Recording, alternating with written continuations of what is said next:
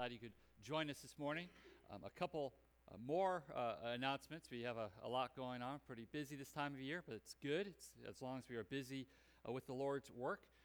We do have the welcome orientation after the service this morning. So that orientation will be held in the back room here by the ramp. For those of you who are staying for that and want to partake of the food as well, please, we'll try to get the lunch going, the food prepared sooner so that you can go down there, grab your food, and bring it on up here. And what? It's on? Well, it's green. I was waiting for you to turn the volume up. Anyway, I'll continue with the announcement part. So if you can grab your food and you can bring that to you to the tables, there's tables there so you can eat and partake of the orientation as well. Also, for Table Talk, I meant to put this in the pre-sermon email, but I forgot. Our next book for Table Talk is Created to Draw Near, Our Life as God's Royal Priests by Edward T. Welch. And when we meet on January 6th, we will cover the introduction through chapter 7. So the introduction through chapter 7, the chapters are really short, so that's even though it's the intro to chapter 7, it's actually about 25 pages, 26 pages of reading. So it's light reading, I think. So that's what we got coming up for Table Talk. All right, now let's go to our Father in heaven in prayer. And we're good with the mic, right? All right, giddy up. All right. Father, thank you for your mercy. Thank you for your grace. Thank you for your blessings. We ask that you would help us this morning to hear your word, that we would recognize your voice, that we would know truth, and that we would be able to apply it rightly in our lives as we seek to glorify you, Father. And we ask to do this, Father, by the power of the Spirit that indwells within us, that convicts us, that encourages us, that strengthens us, that comforts us, Father. So help us not to be distracted by the busyness of the season, by the busyness of life, by the burdens, the worries, or even the pleasures and the delights of this life, Father. Help us to be focused on you and your holiness. May we rightly humble ourselves before you so that we would be edified, sanctified, and equipped to do your good work that you have given us to do, Father. We thank you for all these things, Father, and we ask that as we go out from here that we would be able to glorify you with all the things that you've given us to do. And we ask this by the power of the Spirit in the name of your Son, Jesus Christ. Amen. You ever wonder what a life of purpose, of meaning looks like? You ever wonder, how do you know if what you are doing is meaningful, if this is what you were created for? And what are the consequences of not living for the right purpose, with the right meaning?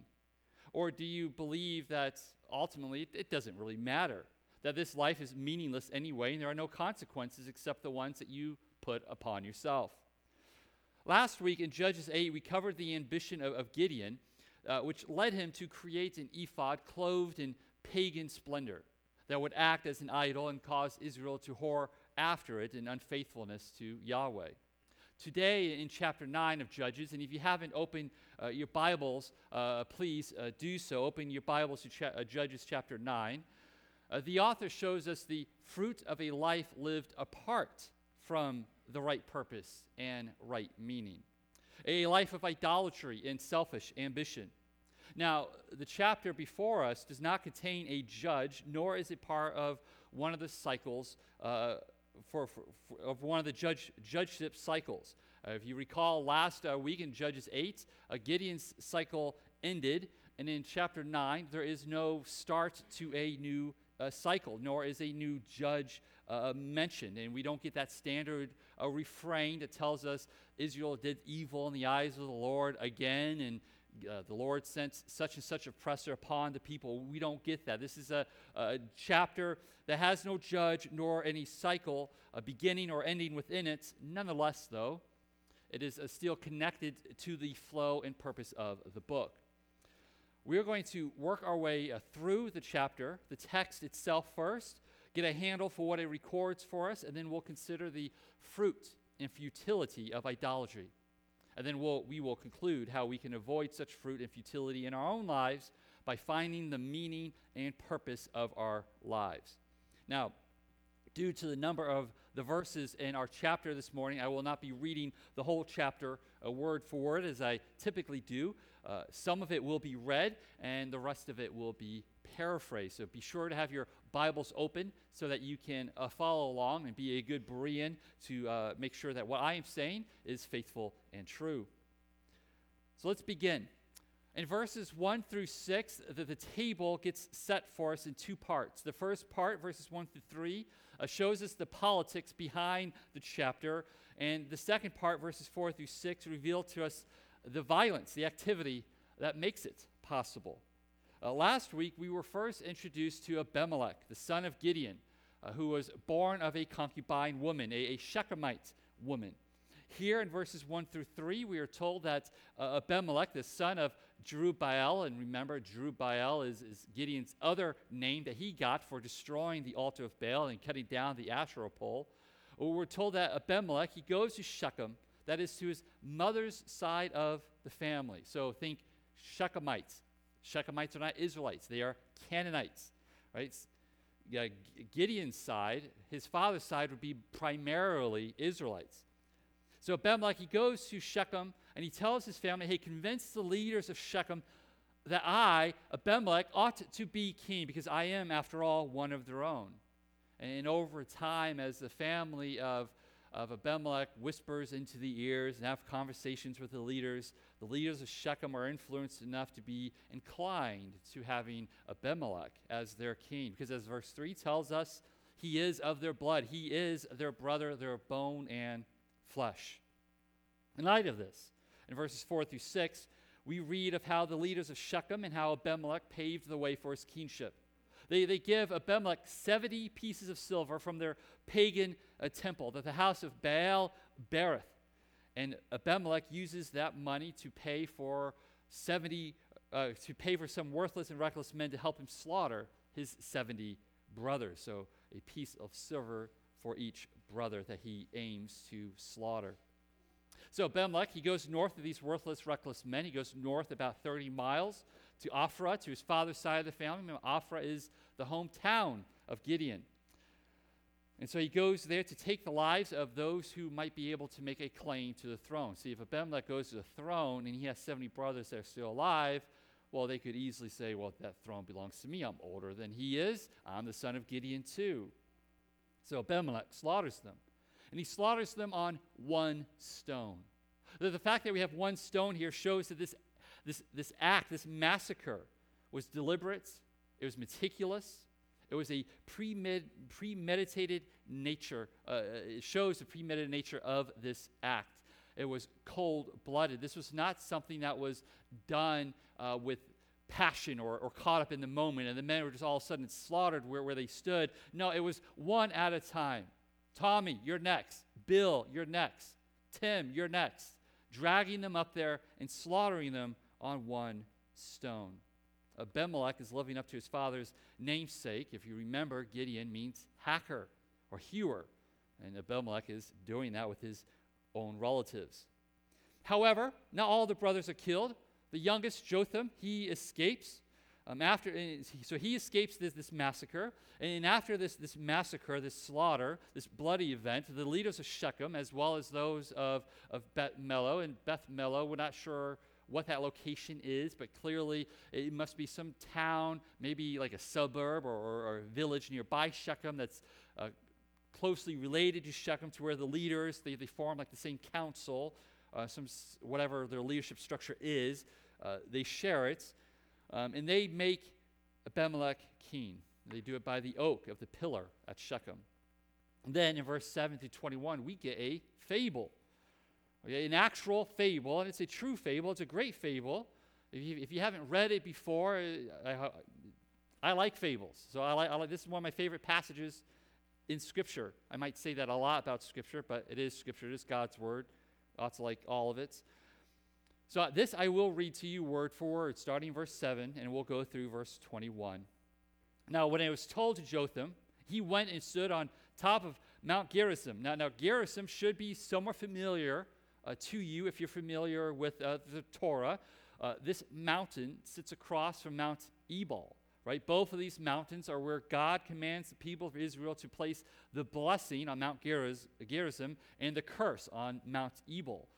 This time, however, Mount Gerizim will not be a place of blessing. It will be a place of cursing. And you can read about these two mountains in Deuteronomy 11, 27, as well as Joshua 8. So Jotham, he goes to this mountain, he cries aloud. So he's standing on this mountain, looking down on Shechem, and he said to them, "Listen to me, you leaders of Shechem, that God may listen to you." And then he begins the fable. "The trees once went out to anoint a king over them, and they said to the olive tree, 'Reign over us.' But the olive tree said, 'Shall I leave my abundance by which gods and men are honored and go hold sway over the trees?'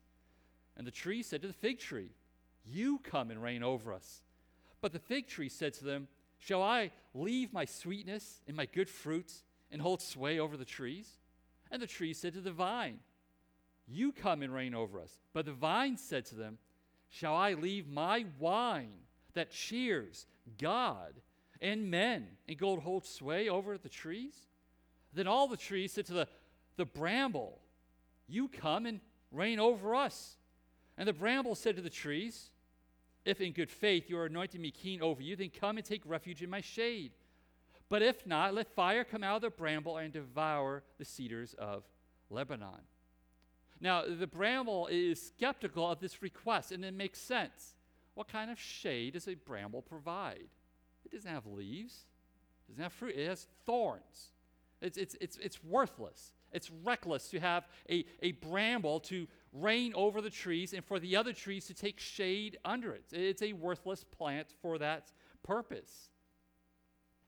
And that's the point of the fable. As Jotham goes on, he reads on in verse 16, he interprets the fable in case people aren't getting it. "Now, therefore, if you acted in good faith and integrity when you made Abimelech king." Right, so Abimelech here is the bramble, as well as the leaders of Shechem are the other trees. "And if you have dealt well with Jerubbaal and his house and have done to him as his deeds deserved," and then he tells us what those deeds are. "My father fought for you, risked his life, and delivered you from the hand of Midian. And you have risen up against my father's house this day and have killed his sons, 70 men, on one stone, and have made Abimelech the son of his female servant." In other words, he's calling Abimelech here a bastard, right? He's born out of wedlock. So he's throwing in he's calling him what he is. "King over the leaders of Shechem, because he is your relative. If you then have acted in good faith and integrity with Jerubbaal and with his house this day, then rejoice in Abimelech, and let him also rejoice in you. But if not, let fire come out from the bramble, let the fire come out from Abimelech, and devour the leaders of Shechem and Beth Millo, and let fire come out from the leaders of Shechem and from Beth Millo, and devour Abimelech." After saying this, Jotham ran away and fled and went to Beer and lived there because of Abimelech, his brother. So going on from here, God then creates a division. Right? He sends an evil spirit. Now, this evil spirit, it could be a demonic spirit, but it might be a righteous Holy Spirit. In the Hebrew, the term here for evil is ra, and it doesn't necessarily mean evil in the moral sense, in the sense of morality or in the nature or character of the being, but evil can also be understood as calamity. Like it's a calamitous spirit. It creates division. It creates distress. It creates calamity, which is something that Yahweh himself can do. But regardless of which one it is, because it doesn't really change the fact it could be a demonic spirit, because both spirits, all spirits, are subservient to Yahweh. And as the text tells us, it was God who sent the spirit. This spirit leads the men of Shechem to deal treacherously with Abimelech. And note verse 24. Verse 24 states the reason why the spirit was sent. Because of the violence done to the 70 sons of Jerubbaal. A violence committed by Abimelech and his worthless, reckless men, supported by the trees, by the leaders of Shechem. So the men of Shechem, they start robbing Abimelech's men. They're not rejoicing in him anymore. And a new fellow in verse 25 arrives on the scene. Gaal, a Shechemite. a true Shechemite. He moves into town. Abimelech apparently is no longer living in Shechem. In verse 41, we're told that he lives in Arumah, so he lives there. So he's outside the town, disconnected from those who appointed him as king. And Gaal, he's there in Shechem, and he gains the confidence of the local leaders. And leaders, they're rejoicing in Gaal. They're not rejoicing in Abimelech anymore. So they have a big festival, a big party, supporting and celebrating this man. This party ends up in the house of their god, and there they drank and they reviled their king, Abimelech.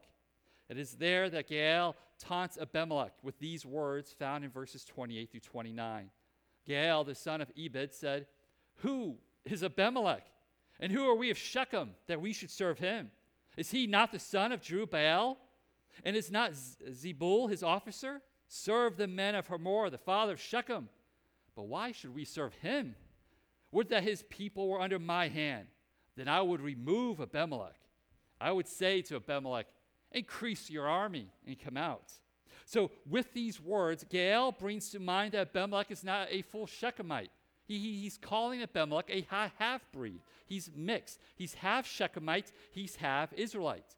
And he's saying the Shechemites should serve someone who is truly a Shechemite, somebody who is a son of Hamor. Now, if you don't remember who Hamor is, you go back to Genesis 34 and you learn of Hamor. Hamor is the father of Shechem, right? That's the name that the town is named after, is Shechem. Shechem desired the daughter of Jacob, Dinah, raped her, and then tried to marry her. The sons of Jacob deceived Hamor, and Shechem say, hey, if you become like us and become circumcised, then we'll let you marry her, and we can trade daughters and sons, and we can intermarry. And it was all a trick, because on the third day after the circumcision, the sons of Jacob, they go to where Shechem and Hamor are, and they kill all of them. So that's who Hamor is. So Zebul, he somehow hears the words that were spoken, and he lets Abimelech know. And they come up with this strategy. Hey, wait outside of the gate in the fields, and you're going to ambush them in the morning. So in the morning, Gaal, he shows himself by the gate, and the men in the field, they rush him. And Gaal, he tries to distract Zebul. He says, look, people are coming down from the mountains. My friends, I have allies. They're coming down to help. Zebul doesn't buy it. So he tries it again. Look in the center of the field. I got more people coming. He's trying to distract him, trying to discourage him, trying to get him to flee. And Zebul doesn't fall for it. And he mocks him, wondering, where's this courage? You were talking so big and so brash the other day. Where is it now? And so he goes on, and Gaal engages Abimelech, and he loses the fight. Abimelech goes away. Then the people of the village the next day, they come out, and then Abimelech comes back, slaughters the town's residents, and he doesn't stop in the field. This time he goes into the village, and he continues slaughtering the people in the village. To the point to where the village is razed, and they put salt on the ground. They put salt on the ground because if you put salt on the ground, it ruins the soil. You can't grow things. It prevents. The intent is to prevent life from springing up or being sustained there again. So after he does that, Abimelech, he withdraws momentarily to Mount Zalmon. Now, presumably, Abimelech, what he raised here wasn't the full village. Oftentimes in these villages, you would have like the lower portion or the unfortified section of the city, and then you'd have the upper portion, which would be like the stronghold, where the tower would be, where the defenses are. So apparently he hasn't done that part yet. He left, as verse 46 tells us, the stronghold of the house of El-Berith was not touched. Now, El-Berith in this case is referring to Baal-Berith, their local deity, not the El-Berith, which is sometimes associated with Yahweh. Yahweh is sometimes called El-Berith, which means God of the covenant, God of the treaty. Baal-Berith means Lord of the covenant, or it can also be understood as God of the treaty as well. But this time, this title is not ascribed to Yahweh. It's ascribed to their local deity, Baal, that they're worshiping, the house of Baal, Baal-Berith, which we were introduced at the start of the chapter. So Abimelech, maybe he thought all the leaders were dead, but he finds out there are more. And so he's on top of the mountain, there's trees there, and he gets to cutting down some wood. And as a good leader, he sets the example and says, hey, do as I do, just like his father did. Hey, follow me when we surround the camp of Midian and do as I do. Abimelech's doing the same thing. Do as I do. He uses that wood and he sets the stronghold along with the tower of Shechem. He sets it on fire. All in all, about 1,000 people die. Thus, part one of the fable is fulfilled. Now, Abimelech, he continues fighting, and we're not told why. Perhaps he's like, I'm just going to wipe out this plague of people, these people who sought to usurp me, or maybe he's trying to expand his territory. And he goes to Thebez, perhaps another city, a satellite city closely connected to Shechem. It's nearby somewhere. We don't know where exactly. Captures, besieges the town. And as he's fighting against their tower of refuge, their strong tower, a woman of some strength, she would have to be of some strength, drops a millstone on Abimelech's head and crushes his skull. And he commands his armor bearer with him to finish the job to prevent a humiliating death. If you remember, one oppressor, Sisera, right back in Judges 4 and 5, 4 is when it happened, was killed by Jael, a woman, and that was a humiliating death for him. And likewise, Abimelech is trying to avoid the same outcome. And then upon his death, the men of Israel, they return home. Now note, Abimelech started this chapter not with the Israelites. He started with the Shechemites. Now he's with the Israelites. Apparently, Abimelech was playing both sides of his genealogy as it suited him. Now, let's read the final two verses in the author's concluding thoughts, verses 56 and 57. Thus God returned the evil of Abimelech, which he committed against his father in killing his 70 brothers. And God also made all the evil of the men of Shechem return on their heads. And upon them came the curse of Jotham, the son of Jerubbaal. So all that we have just covered, all of that, from verse 1 to verse 57, all of that God did. God held Abimelech accountable for his evil against Gideon. God also held the leaders, the trees, the men of Shechem, for the evil against Gideon. See, regardless of their wills, regardless of their ambitions, their unfaithfulness, what they knew or did not know of God, God's sovereign hand was always in charge. It was never restricted. It was never denied. God is always acting. God is always permitting. He's always prohibiting. His sovereign will is never frustrated, nor is it slowed, regardless of one's belief. So, let us step back and out of the trees and let us consider the forest as it is before us, having now walked through it. Abimelech, the son of Gideon, the son of Jerubbaal, he picks up where his father left off. See, his father planted the seed of idolatry, and Abimelech brought the fruit to bloom, and he harvested that fruit. This fruit of idolatry was marked by selfish ambition, not unlike Gideon's own ambition near the end of his life. But this time, Abimelech's ambition is completely unhindered with sin. There's no divine encounter with Yahweh. There's no correction. There's no challenge from God or a man of God or a prophet. This is pure idolatry, pure unfaithfulness, pure wickedness. Such sin ought to call to mind Proverbs 5:22, where we read, the iniquities of the wicked ensnare him, the sinner, and he is held fast in the courts of his sin. Or the words of Job in Job 31:3, is not calamity for the unrighteous and disaster for the workers of iniquity. Such sin that Abimelech engaged in, such ambition, is the kind that leads to violence, bloodshed, and the burning of living bodies. An ambition with a lack of consideration for his father Gideon and all that Gideon had done for him and his people. In other words, all that Yahweh had done for him and his people. We see the toxicity of this fruit as it attracted the leaders of Shechem. Though this fruit was enticing, this idolatrous fruit ultimately was also their downfall, as it was also Abimelech's downfall. The two groups were pulled together through their idolatry, through their ambition, and they ended up turning on each other out of the same things, ambition and pride.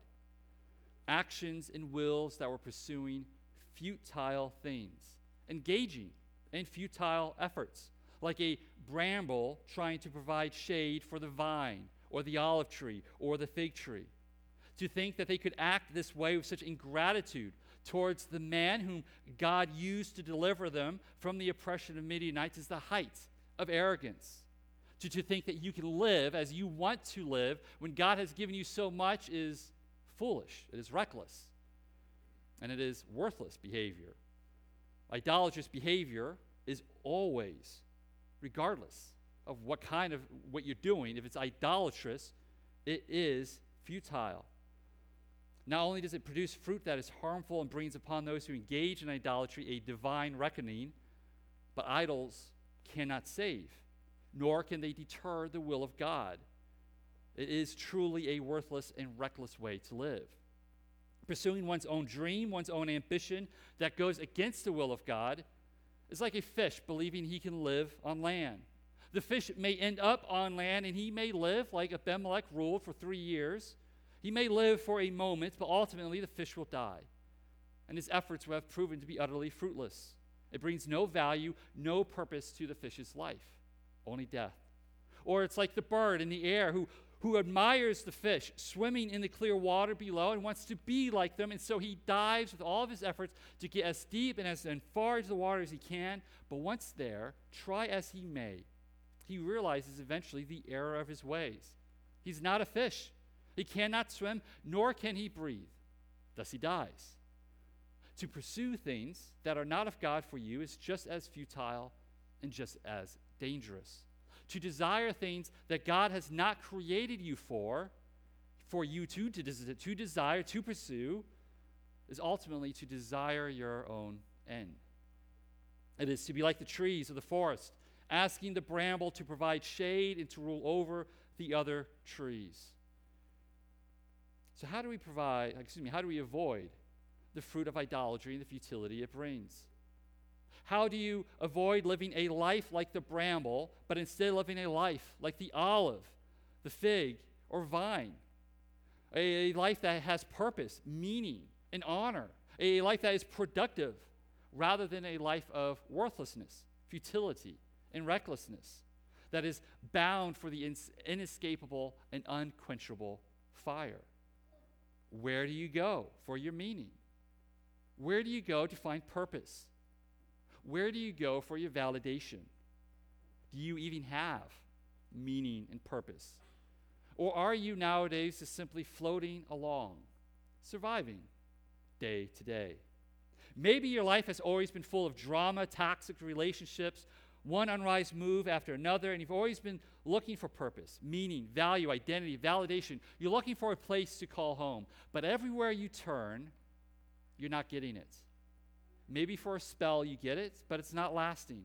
And sometimes where you go to get it, it ultimately leaves you more empty than you were before. Where are you to go to find the purpose of your life, the fulfillment of your life? Do you turn to the academy, the institutions of higher and great learning, to learn about life, science, the arts, and the meaning of all this, where we have come from, where we are heading, hoping that by achieving some level of knowledge and understanding, you'll attain nirvana and escape all this? Well, on whose authority? And what level of knowledge is needed? And who has actually done this? Are you even capable of such learning? Or do you turn to social media? You attempt to achieve a celebrity-like status or an influencer status. You try to find identity and purpose in the number of likes and followers that you have, believing that you're loved by thousands or even millions. People who watch you but don't actually know you, don't actually care for you. To what end? With what guarantee? Fickle relationships. At what cost? Or do you turn to the desires of the flesh? Pornography, sex, illicit relationships, seeking that thrill, that drive, that satisfaction, that self-fulfillment that lasts but a moment. And each time ends up being less satisfying than the time before. Do you turn to your health, to a certain number on the scale or body fat percentage or weight to be benched? That once achieved, that number will somehow miraculously change your life. Or that you will be liked and accepted by others who in their own vanity are just as worthless and reckless as you? Do you turn to material things, a certain type of house, with certain things in it, a car, a boat, a TV, a gaming system, name whatever your thing is. But all things in the end, what do they lead to? What do these material things lead to? You can't take them with you, so why do you have them to begin with? What are they actually worth? Who determines their values? What are you pursuing by possessing them? Maybe you turn to traditions, customs. Maybe you'll find meaning if you get married, settle down, have a family, join a random church. You get involved in a local community. You're actively, faithfully serving America. You are a good American citizen. The reason that you wake up each day is because of your family. It's your children. Maybe it's your parents. Maybe it's your spouse. Maybe it's all of them. So you endure the grind. You endure the 9 to 5, the midnight shifts for them. But again, to what end? What happens when your spouse cheats on you, leaves you, no longer makes the dinner that you like? When you're no longer satisfied in your marriage? Or your children don't grow up into the people you thought, you were confident they were going to be, or they rebel and they disown you? What happens if tragedy strikes and takes your children or your family? Where's your purpose then? Where's your fulfillment? None of it lasts. Whatever you are building, if not with the right purpose, it will not stand. It will be consumed in the fire. Or maybe you find all of this in your career. Your job is one of value and purpose until it isn't, until you're laid off for one reason or another, or you're simply replaced because, quite honestly, you're replaceable. I'm replaceable. Or the economy collapses for a variety of reasons, completely outside of your control. What then? What work can you do that will survive this age? Ecclesiastes 1:14, the teacher reminds us, tells us, I have seen everything that's done under the sun, and behold, all is vanity. All is futile, and he's striving after wind. So what's the answer? Where do we go from here? It's not that all these things that I've gone over are bad. Some certainly are bad, but not all of them. Some are certainly good or can be good. But if we turn and depend on any of these things, if we look to them for meaning and purpose and lasting significance on their own, they are idols. And with the idols, we get the fruit. And with the fruit, we get the futility. We get the life of the bramble, not the life of the vine that cheers, that gladdens the heart of God. We want the life of the vine. We don't want the life of the bramble. That's the life of Abimelech. That's the life he led, and look where it led him. There's only one place we can go. Christ Jesus, who is, as John 15 tells us, is the true vine. He is the one who created all things. All the things that you're pursuing, he created. And all things were created for him. All the things that you're pursuing that you think are for him. You were created for what? For who? For Christ, the creator. That's your purpose. That's your end. That's why you exist. It's why you live. It's why your heart beats. It's why you're breathing right now, because of Christ. For him, not for your pleasure, not for your delight. Your delight ought to be his delight. He is the one, being the creator, who holds all things together. Your life that you're trying so hard to keep together, he's holding it. What are you doing? You didn't create it. He did. He's holding it together. Turn to him, not to the things that he created. Turn to the creator, not the created. Your heart that's beating, he's keeping it beating. Eat, drink what you want to a point, but he's ultimately keeping it. Don't think you are the one that determines the number of your days. He does. Not just only that, but your soul, which doesn't need your beating heart to exist, he's keeping your soul together. You think that the Creator, who is perfect and holy and all-wise, created you without a purpose? Nothing that God does is futile. Nothing that God does is without a purpose. He is wholly sovereign, and he knows all things. He has a purpose for you. But for you to know that purpose and to do that purpose, you must be in Christ. Otherwise, you'd be like Abimelech. You'd be chasing after idols. You'd be chasing vanity. You'd be striving after the wind. And you'll suffer the consequences of chasing after idols, of living a life of idolatry. So you must repent of your sin, and you must trust in Christ by denying yourself, identifying with him, that is, picking up your cross, and following him. That's the path of salvation. And the path of salvation leads to fruitful, purposeful work. Ephesians 2:8-10, which Ellen brought up earlier. For by grace you have been saved through faith. This is not your own doing, it is the gift of God, not a result of works, so that no one may boast. For we are his workmanship. This is why you were saved. This is why anyone is saved. It's for this purpose, because you are his workmanship, created in Christ Jesus for good works. This is your purpose. This is why you live. This is why you breathe. This is why you woke up this morning, whether you knew it or not. You woke up for the good works that God created for you, that he prepared beforehand, that you should walk in them, that you should live in them, that you should do them. And if you're walking in these good works, you're not going to have time for idolatry. You want to stay away from idolatry? Walk in the good works that God has prepared for you before all of time. You'll be like the vine. You'll be like the fig tree, the olive tree, and say, why would I want to give this up? Why would I want to give up this good work that honors men, that gladdens the heart of God? Why would I give up this productive, honorable thing for something else? Ask the worthless one over there, the bramble. He does no good work.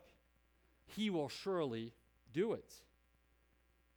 This life of faithfulness also produces within us the fruit of the Spirit, and not the fruit of idolatry. Galatians 5:22-23, Paul writes, "For the fruit of the Spirit is love, joy, peace, patience, kindness, goodness, faithfulness, gentleness, self-control. Against such things there is no law." Notice what's not in there: quarrels, violence, jealousy, envy, bloodshed, selfish ambition, and conceit. Continuing on in Galatians 5, Paul tells us how those who belong to Christ are able to live lives free of drama, toxic relationships, verses 24-26.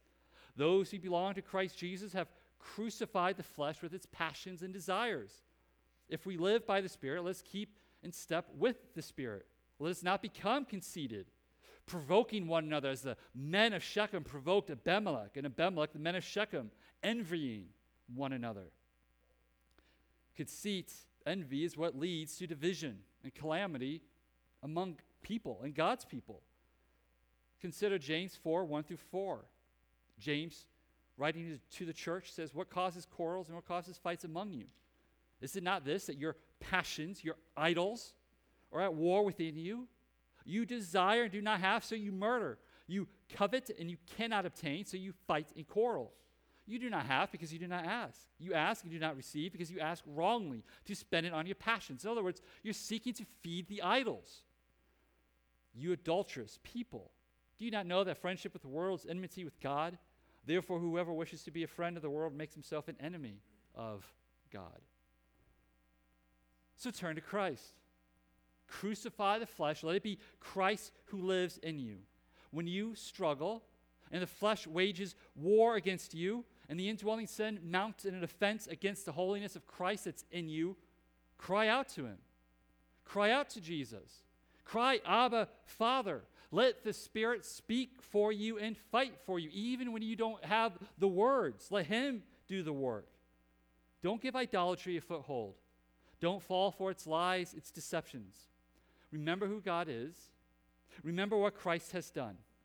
And remember that whatever task God gives you for this life, whether it's to sweep the streets or sit in the Oval Office, what gives you purpose and value is not what you do, but to whom you belong and why you do what you do.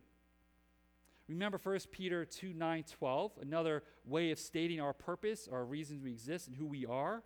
It's what the next book that we're going over in Table Talk is about. 1 Peter 2:9-12, Peter writes, "But you are a chosen race, a royal priesthood." That's you. You're a royal priest. You are a holy nation. You are a people for his own possession. Before, you weren't. Before you were not a chosen race. You were not a royal priest. You were not a holy nation. You were not a people that belonged to him.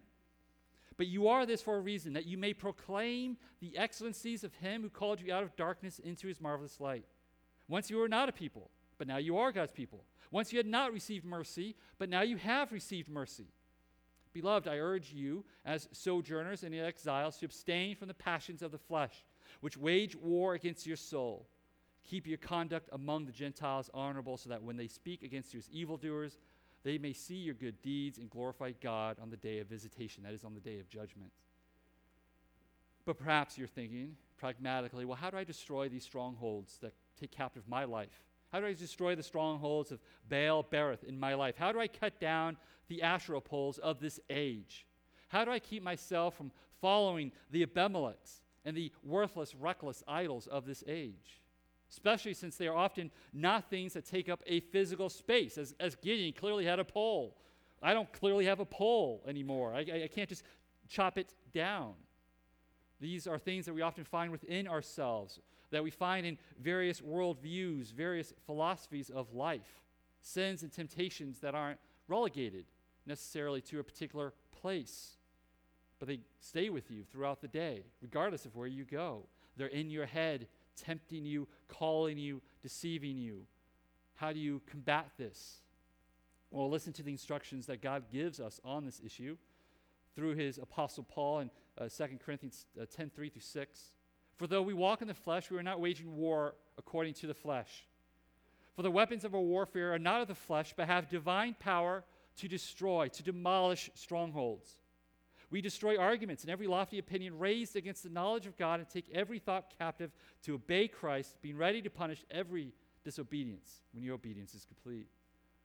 So when you hear, or when you're tempted by the idea, by the words of Abimelech, you be you, follow your heart, or maybe love is love, or truth is relative, so you do your truth. Whatever is to you, you do that. Or pursue the American dream. That's purpose, that's meaning. Or it's your health that matters. Your weight is who you are. Or what you do for a living, or what legacy you leave behind. That's ultimately the most important thing. Take such strongholds, arguments, lofty opinions, or as it's translated in other versions, which I like some of these, imaginations, speculations. Take these rebellious thoughts, take them and put them under the lordship of Jesus Christ. Let Christ determine truth. Let Christ determine love. Let Christ determine your worldview. Let Christ determine your ambition. Let Christ be your all in all. And rejoice in it faithfully, with integrity, knowing that you can, because you're not being led astray by Abimelech's words. Christ is your compass. He's your true north. He's your northern star. He's your refuge, your stronghold, your harbor. He's your lighthouse in the midst of the storm. He is Christ, the Son of God, your Lord and Savior. He is the true vine, whose wine gladdens the heart of the true God who delights in him. John 15:1, Jesus says, I am the true vine, and my Father is a vine dresser. And then verses 5-6, I am the vine, you are the branches. Whoever abides in me and I in him, he it is that bears much fruit. This is the fruit that we want. This is the good fruit. This is holy, righteous fruit. This is fruit that will last for eternity. For apart from me, you can do nothing. In other words, apart from me, if you're not in me, the true vine, whatever you're doing, it's futile, it is worthless, it's meaningless. You're wasting time. And then he goes on to say of the consequences. If anyone does not abide in me, he is thrown away like a branch and withers. And then the branches are gathered, and they are thrown into the fire and burned, just as Abimelech and the leaders of Shechem, through their idolatry, were consumed with fire. Let's pray. Father, thank you for your mercy. Thank you for your grace. Thank you for your words and the reminder and the warning of the reckless nature of idolatry, the foolishness that it is. Father, we thank you that you are patient with us, that even when our hearts wander, your grace is there. We can always go to you. We can always find that forgiveness. We can always know that forgiveness. Where sin abounds, grace abounds all the more. So, Father, we thank you for your mercy. We thank you for your faithfulness even when we are not. May your words continue to speak to us and teach us. May we continue to meditate on them day and night and seek ways to apply them to our life faithfully. May you guide our footsteps, our paths, wherever you may lead us, whatever we may pursue, Father, may we pursue it for your glory in the name of your Son. May we seek your Son in all things. May we be mindful of how we talk, how we react, the things that we do, that we're doing it for your glory, not our own or somebody else's. So, Father, help us to be mindful of our time, how we're spending our energy, how we're using it, how we're spending our money. Help us to speak truth and wisdom in one another's lives. May we be open to correction as needed, as well as encouragement. And Father, for anyone here who is perhaps wondering, well, what does that look like? What's this purpose in my life?